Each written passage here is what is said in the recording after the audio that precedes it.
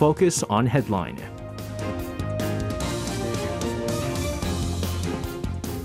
All right, let's take a look at what major issues are making the headlines today on Focus on Headline. For this, joining us in the studio, we have our reporters Che Ji-hee and Lee Ji-sun. Guys, welcome back. Good evening. All right, we are going to start things off with the local elections. We also had the parliamentary by-elections as well. Up for grabs in Wednesday's local elections, 17 metropolitan mayors and provincial governors, 226 lower-level council heads, 779 seats in the provincial and metropolitan council as well, not to mention 2,602 in lower-level local councils. Of course, Ji-sun had a full-on coverage on this for 2 days during Korea in numbers. Ji-sun, you got to start us off with yesterday's election results. So the final voter turnout of the local elections was 50.9%.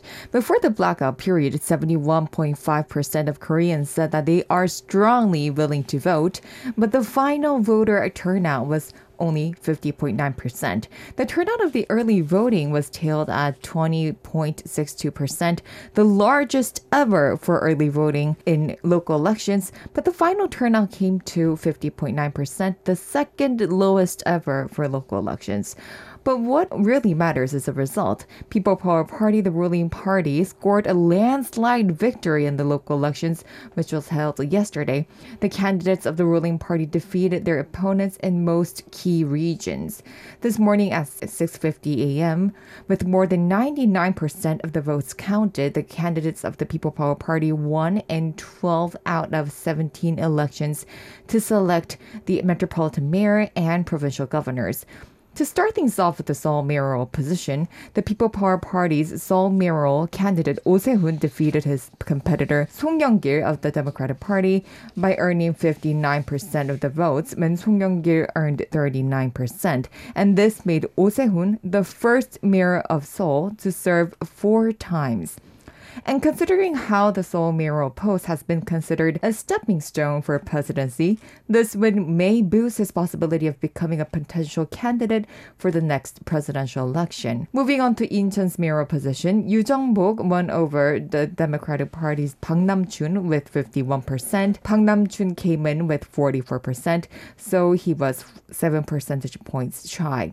The People Power Party also won in both South and North Chungcheong provinces. Also, they clinched victory in their strongholds, the North and South Gyeongsang provinces, but they also won Gangwon-do province, which was known to be a centrist area. Even in cities of Sejong and Daejeon, as well as Daegu, Ulsan, and Busan, candidates of the People Power Party won. In detail, Daegu, Hong Jun-pyo of the People Power Party won about 79%, and moving on to Busan, Park Hyung-jun of the People Power Party, he won with 66.9%.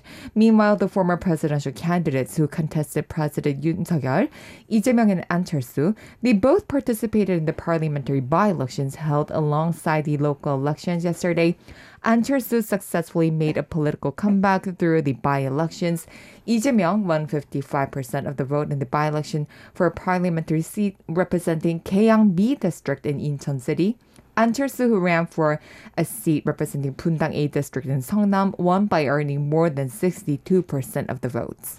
Yeah, I think with, because we kind of only based it on the surveys, right, that we had. We knew that An Cheol-soo was going to win comfortably. We know, Hong Jun-pyo was going to win very easily as well. The big question was Lee Jae-myung, right, because the survey, it was really a close call. It was really neck and neck, but Lee Jae-myung turned out, despite some of the controversial comments that he made on the Gimpo airport that didn't really affect his voting. Nevertheless, out of all the things, I kind of mentioned this right before the show because I come into work very early in the morning and the results were still not out by then. We're talking about the Gyeonggi-do province governor race. We had candidate Kim Dong-yeon of the Democratic Party, who, by the way, also briefly ran for the presidential election as well. He went off against Kim Eun-hye of the People Power Party. This was a really, really close call. It took all night and up until the morning until we finally got the results. Chihi, let's get the details of this. Right. So the race for Gyeonggi-do province governor between Kim Dong-yeon and Kim Eun-hye was a very close one, like you said. While it seemed that Kim Eun-hye of the People Power Party would win the race as she was ahead of her opponent, candidate Kim Dong-yeon, he flipped the race at the last minute with less than 5% of votes left to count. So the race resulted in a victory for Kim Dong-yeon early this morning, who gained a little more than 8,000 votes. Upon accepting the win, Kim said he will focus on and devote everything to the financial situations and quality of life of Gyeonggi-do's residents. And he also acknowledged the unfavorable situation in terms of the election as a whole, saying that we need reforms and changes to the Democratic Party, and that he said Gyeonggi-do voters gave him the honor of planting the seeds of hope for this to happen. While the recent elections were a defeat overall for the main opposition party, the Democratic Party, and a failure in a second national election after the presidential election, the Justice Party's outcome was also quite devastating. So although there were 7 candidates from the Justice Party who took part in the elections, no one received votes of over 5%. So it seems that the standing for the party in the city districts and local county offices nationwide will grow smaller as the number of votes gained is remarkably low. Meanwhile, the Democratic Party Leadership Committee resigned altogether to take responsibility of the party's crushing defeat in the local elections. The DP's co-interim chiefs representative Yoon Ho-jung and Park Ji-hyun announced this at a press conference held after an unofficial meeting that was held this morning. Yeah, I was just kind of briefly looking at the history of Gyeonggi-do region, whether or not it leans towards the conservative side or the liberal side, but it just goes back and forth. I was looking at the 19th presidential election, for instance. It was President Moon Jae-in, but I mean, President Moon Jae-in kind of won very easily over, Hong Joon-pyo at the time. I looked at when Park Geun-hye was elected. Park Geun-hye had won Gyeonggi-do on a very slim margin, and then Lee Myung-bak before that won Gyeonggi-do region with a big amount. It goes back and forth. That's why they were saying that amongst all the areas, I think that the parties wanted, the PPP really wanted Gyeonggi-do province, but I guess kind of a silver lining for the Democratic Party, right? Which still, by the way, lost in a landslide difference here. So again, PPP having won 12 out of 17 gubernatorial position. What does this mean for the sitting president Yoon Suk-yeol, Ji-sun? This landslide victory of the ruling People Power Party in the local elections is expected to provide President Yoon Suk-yeol more leverage in his management of the state affairs. We talked about how the results of the local elections are going to strengthen or weaken the mandates of the Yoon administration. President Yoon already started his presidency with this setback. The main opposition party, Democratic Party, still dominates the National Assembly. The DP won a landslide victory in the parliamentary elections in 2018 when President Moon was the sitting president. Considering how the main opposition party holds the majority of the National Assembly seats, it is said that this landslide win in the local election is exactly what Yoon Suk-yeol desperately needed. The local elections are held every 4 years, and usually it is considered a referendum on the administration of the sitting president. But this time, the local elections were held only 22 days after Yoon Suk-yeol was inaugurated on May 10th. So it is considered more like an extended round of the presidential election, which Yoon Suk-yeol won by a margin of just 0.73 percentage points and defeated Lee Jae-myung about 3 months ago. In that respect, according to a personnel from the presidential office yesterday, the result of the local elections means that the honeymoon phase with the public has been extended, which will eventually give a huge support to the Yoon's administration. Also, Hong Kyung-sik, a political analyst and director of Hangil Research, said for Yoon Suk-yeol to earn much support right after his May 10th inauguration, which is a very important moment of his 5-year tenure, will greatly help him establish key national policies and push for them. This landslide win of PPP in the local elections for Yoon Suk-yeol will be like having a powerful ally on his side for the rest of his tenure, because his 5-year tenure will overlap with the 4-year tenure of the governors. Yoon Suk-yeol's mandates will more effectively apply to the municipal regions, but the first 2 years of Yoon Suk-yeol and the governors, who were candidates of the ruling party, will be all the more crucial for them to win the seats at the National Assembly in the parliamentary elections slated for 2024. The controversial policies and pledges Yoon Suk-yeol pushes will definitely get accelerated in their passing thanks to the win of the People PPP in the local elections. These pledges include removing the Ministry of Family and Gender Equality and providing more than 2.5 million housings in the market, lifting regulations on corporation, taking a hawkish stand and actions towards North Korea. However, within the presidential office, there are voices claiming instead of pushing the opposition parties to a corner, it is important to display gestures of cooperation. And this is because it is possible for the Democratic Party to be a little bit more supportive to Yoon's administration after their big loss yesterday. On May 26th, President Yoon Suk-yeol said that every citizen of South Korea deserves a fair and equal chance regardless of where they live in. As the regional powers shift from the DP to PPP, it is expected that communications between central and the municipal governments will be done smoothly. President Yoon is planning to hold a meeting with the newly elected 17 governors this month to talk about balanced regional growth. He's also planning to come up with policies that are in favor of the Honam region, which is traditionally known as a DP stronghold.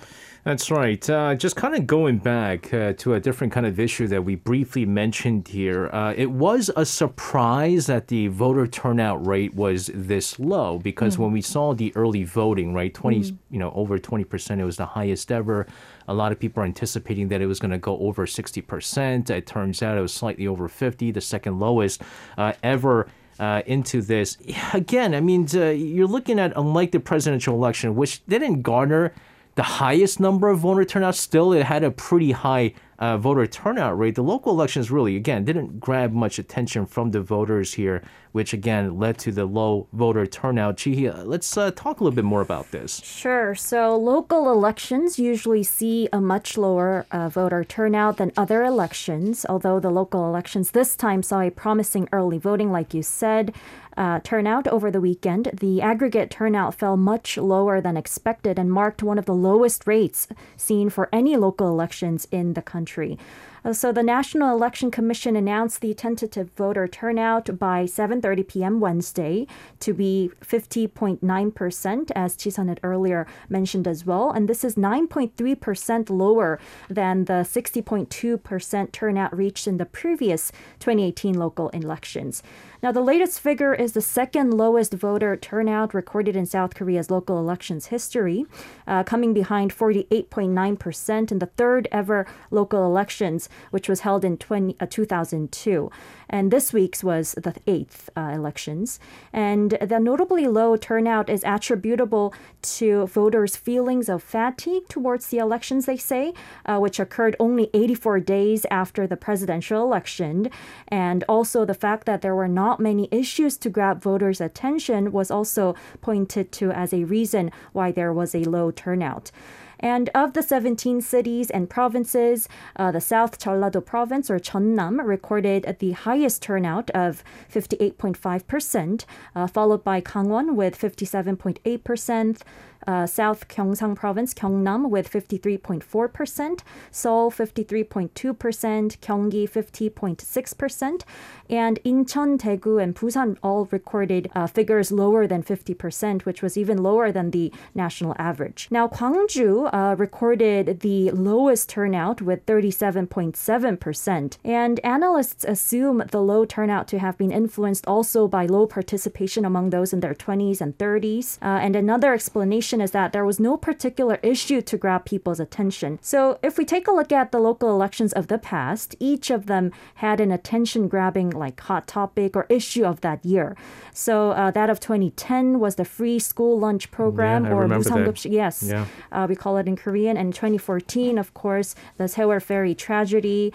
And 2018 was the Inter-Korean Summit and peace process. But this year, there wasn't anything much to call an issue for the year. And some also say that many of the Democratic Party supporters did not vote in the recent local elections after experiencing the defeat of DP's Lee Jae-myung in the presidential election. And on the other hand, supporters of the ruling party have more motivation and a reason to vote as they have to help the party and the Yoon administration to gain more power. And this can be backed by the particularly low turnout of Gwangju as well, a region often dubbed the heart of the Democratic Party.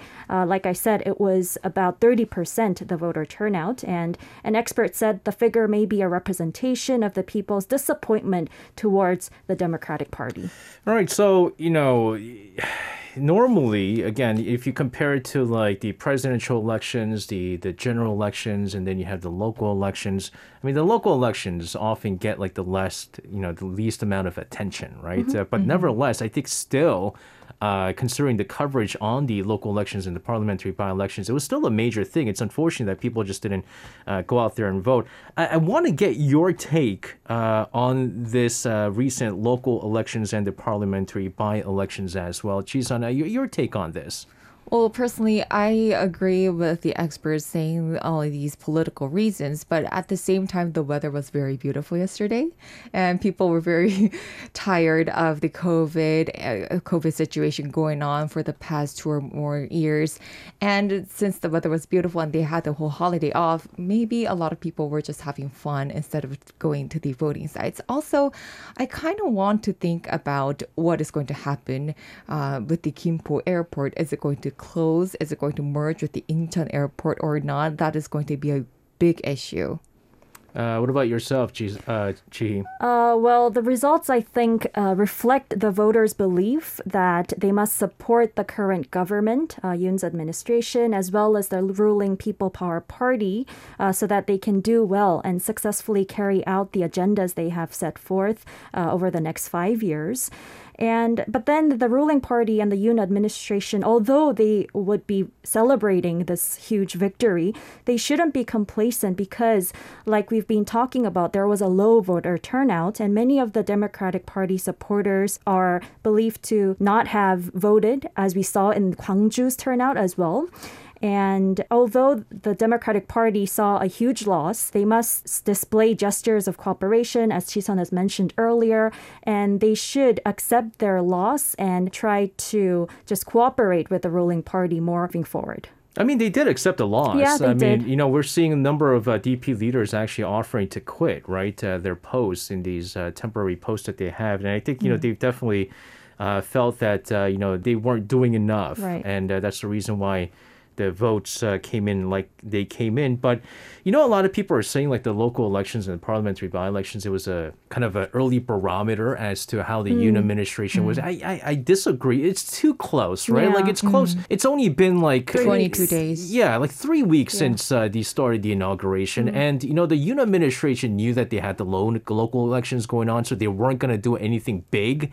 If anything, the biggest thing that they did was something that they just can't lose out on, and it's just the financial assistance on the small business owners, Right. which is something that rarely do you see the DP and the PPP collaborate and agree on something. And that was another thing that the DP had actually agreed on was the financial assistance. And the reason, I think you made a very good point. The reason why I think we had an early voter turnout was people wanted that day off On Wednesday. Yeah, and because of now the COVID restrictions being eased, people just wanted to just go out and, I don't know, go on a vacation, go on a short trip. Because the Yoon administration didn't do any good. I think this, in some ways, like it's a good thing for the Yoon administration. If there was something terrible they did in the 3 weeks, right? And then which kind of turned the voters of Yoon Suk-yeol, because there was a lot of swing voters during the presidential elections.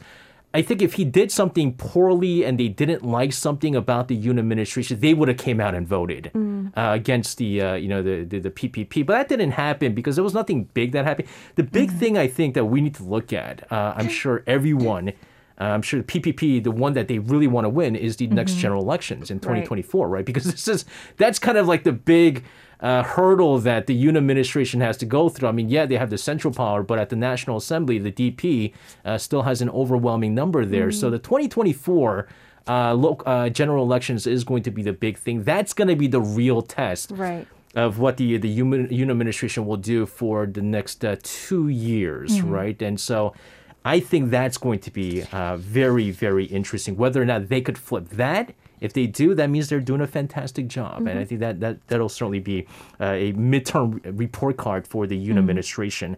Let's turn our focus to foreign affairs this time. We had U.S. Special Envoy Sung Kim coming here in Korea today to talk about North Korea-related issues with his counterparts of South Korea and Japan. He's going to be here until the 4th, I believe.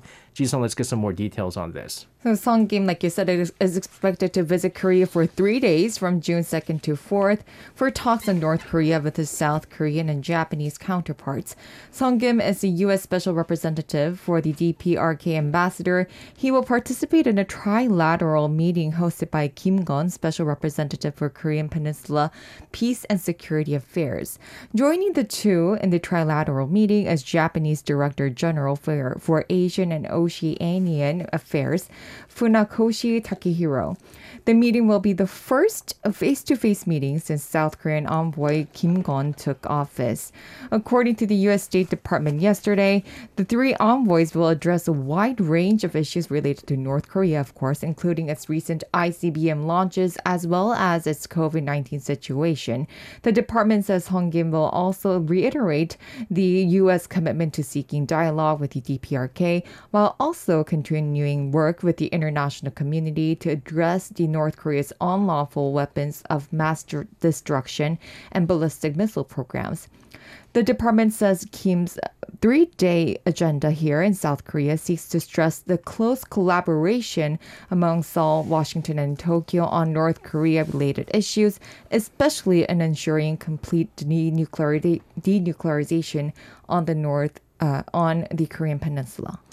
In the meantime, the South Korean Defense Ministry announced today that the South Korean and Chinese defense chiefs will be holding bilateral talks at the Shangri-La Dialogue. This is slated over next week in Singapore, I believe. If the meeting proceeds as planned, I mean, this is going to be the first of its kind in 3 years. So, Ji, let's get the details of this. Sure. So South Korean and Chinese defense chiefs will hold bilateral talks on the sidelines of a major international security forum, the Shangri-La Dialogue Asian Security Summit, to be held in Singapore from June 10th to the 12th. The meeting comes as South Korea's newly inaugurated Defense Minister Lee Jong-seop is set to make his international debut at the event.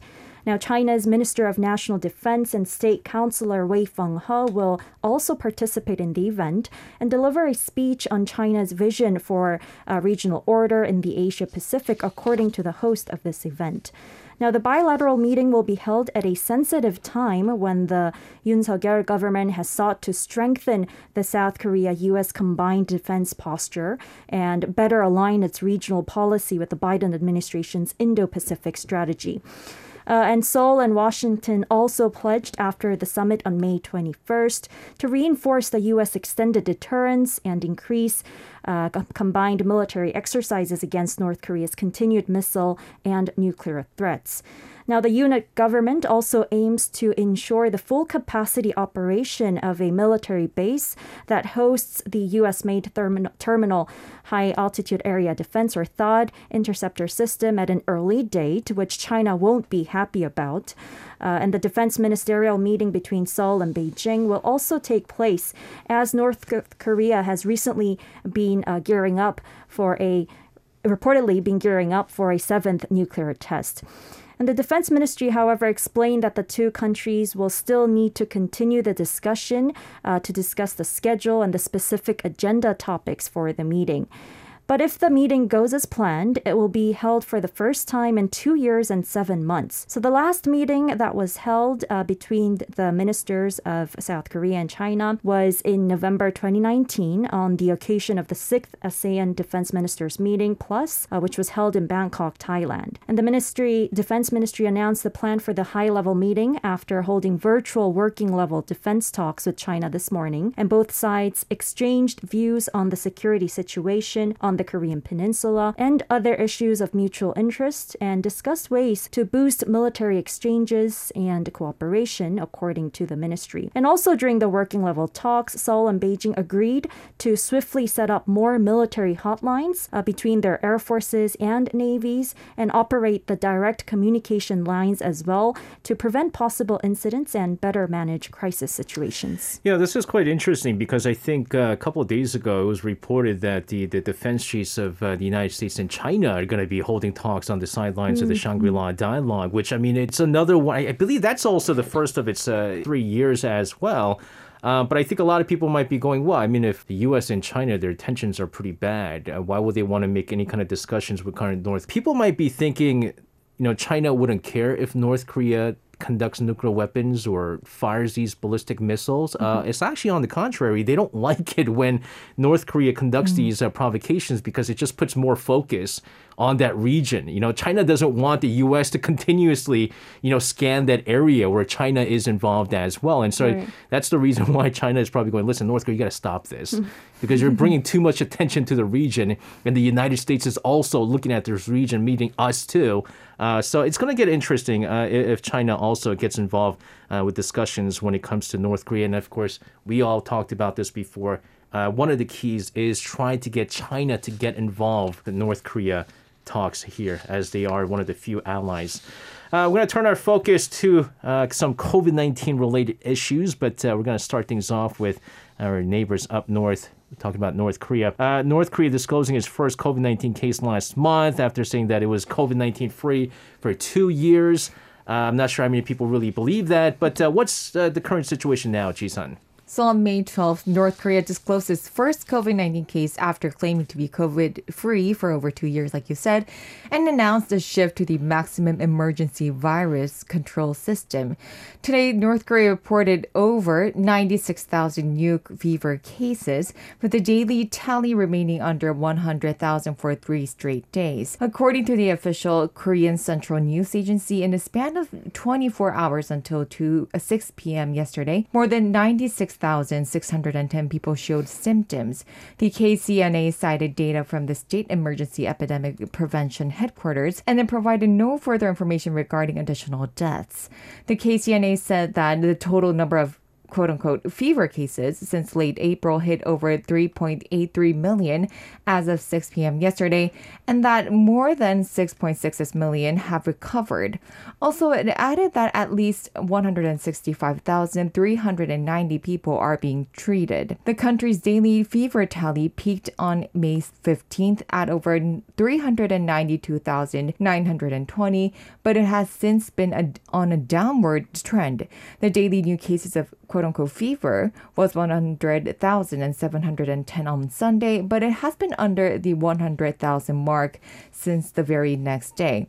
Today, despite having one of the worst health systems in the world, KCNA reported that more than 95% of the cases had recovered. According to the KCNA, North Korea put in much effort to remain vigilant and to intensify its antivirus campaign. And in an article written in English, the KCNA said, and I quote, "The emergency epidemic prevention sectors in different parts of the country concentrate their efforts on turning their regions into epidemic-safe zones." It also added that North Korea has increased the production of the anti-epidemic supplies in the northern Yanggangdo province and the western city of Nampo, while an obstacle in coastal areas against the spread of the virus is quote-unquote further intensified. Again, I hate to say this over and over again because it almost sounds as if like I'm wishing bad things to happen in North Korea, but it's not. I just don't believe the numbers because when you look at, considering the medical infrastructure that North Korea has, right? You compare the numbers in like the 100,000s and what South Korea went through when they had numbers in the 100,000s, despite one of the best medical facilities and infrastructure in the world, they still reported double-digit fatality. Exactly. We had even cases where it reached 100 in a single day, right? And even with vaccinations, too. Yeah, most of the population, exactly. yeah. And I question, I'm pretty sure the vaccination rate in North Korea is like zero, close to zero. I almost feel like it's only like the high-ranking officials that were probably vaccinated somehow. But you're right, absolutely right. The vaccination rate is so low. I don't think the death toll numbers they're giving out it's real. I don't think the COVID-19 numbers are actually real. And who else is thinking this way? Well, WHO had some concerning remarks regarding North Korea. So what exactly did they say? So the World Health Organization, the WHO, has cast doubt over North Korea's claim that its COVID-19 situation is getting better. While there is no independent data on the new COVID-19 cases in North Korea, the WHO believes that the situation is getting worse, not better. North Korean state media has claimed the COVID wave has abated after daily numbers of people with fever topped 390,000 about 2 weeks ago. North Korea has never directly confirmed how many people have tested positive for COVID, but experts suspect some underreporting in the figures released through government-controlled media. Yesterday, Dr. Mike Ryan, WHO Executive Director for Health and Emergencies, said that the situation there in North Korea is in fact worsening. He added that the WHO does not have access to any privileged information other than the number publicly reported by the state media in North Korea. Meanwhile, the WHO says that it has provided 3 rounds of vaccine aid to North and is continuing to do so. Dr. Ryan said that the WHO is working with South Korea and China to get a better picture of what is really going on and to get aid in North Korea. South Korea has also said North Korea's reporting appears to be aimed at boosting internal unity. Yeah, that's exactly what it is, I think. Basically to go, listen, because they never want to say to their people that we have a really poor medical infrastructure, right? And I love the way that Kim Jong-un kind of blamed his top officials for doing a bad job when, in fact, if you're the top at the head, who's responsible, right? You're kind of responsible for all this. But to say, look, we went through the COVID-19 outbreak just like everyone else did, because I think it's gotten to the point where they can't hide that anymore, right? Like everyone is getting sick. You can't say we don't have COVID-19. Right. And so, but now they can say, well, but look, no one's dying. The numbers are going down right now. We live in a great country, right? So that's obvious judging by the numbers, because still, I think scientifically, it just makes no sense with the kind of medical infrastructure that they have. They're reporting this little fatality figures right now. It's unbelievable. But again, who knows what the actual figures are, right? But we do know the actual figures of what's going on here in South Korea. So let's get the latest COVID-19 situation here in the country. Ji, you have the details. Yes, so South Korea's daily new COVID-19 cases fell below 10,000 for the first time in 19 weeks. But then the figure is lower than the previous day, and this is possibly because there were fewer tests that were carried out on the local elections day, which was a national holiday. And according to the KDCA, the exact number stood at 9,898, which brought the total caseload to 18,129,313. And the tally dropped by about 6,000 from the previous day and about 8,900 from a week ago. And the number of critically ill patients dropped to 176, and the number is staying at the 100s for the 6th consecutive day now. And 15 more deaths were added, and now the fatality rate stands at 0.13%. Yeah, if there is, I guess, some silver lining to what we went through here in the country. Recently I looked at the top 10 COVID-19 infection numbers. South Korea is in there. We're amongst the top 10. But I think that's the only reason why that's the case is because we just really tested people. I don't think all the other countries really tested anybody, which is why it looks like we have more numbers than them. But if you look at the top 10 countries with infection numbers and the fatality, the number of death toll, South Korea's death toll is significantly lower than everyone else. And South Korea is amongst the countries that had the highest vaccination rate. I think they had the quickest response rate. They had the best treatment in place. The medical infrastructure is in place. And also we masked up, unlike some of the other countries out there. So all that together. So I think, some people praise what New Zealand has done. Some people praise what Australia has done. Actually, some people are also praising what China has been doing, although I think it was too strict, to be honest with you. But really shows you, which is all the more reason why we don't really believe what North Korea's numbers are actually the numbers that are coming out right now. They don't even call it COVID-19. They just call it fever case too, right? Nevertheless, guys, thank you very much for your thorough report on some of these issues and your insights as well. Please stay safe, and we'll see you guys again. See you again. You can listen to Korea Now with me, SJ Lee, by downloading the Arirang Radio application or tune in online by visiting www.arirangradio.com. So make sure you tune in Mondays through Fridays, 6 p.m. to 8 p.m. Korea time.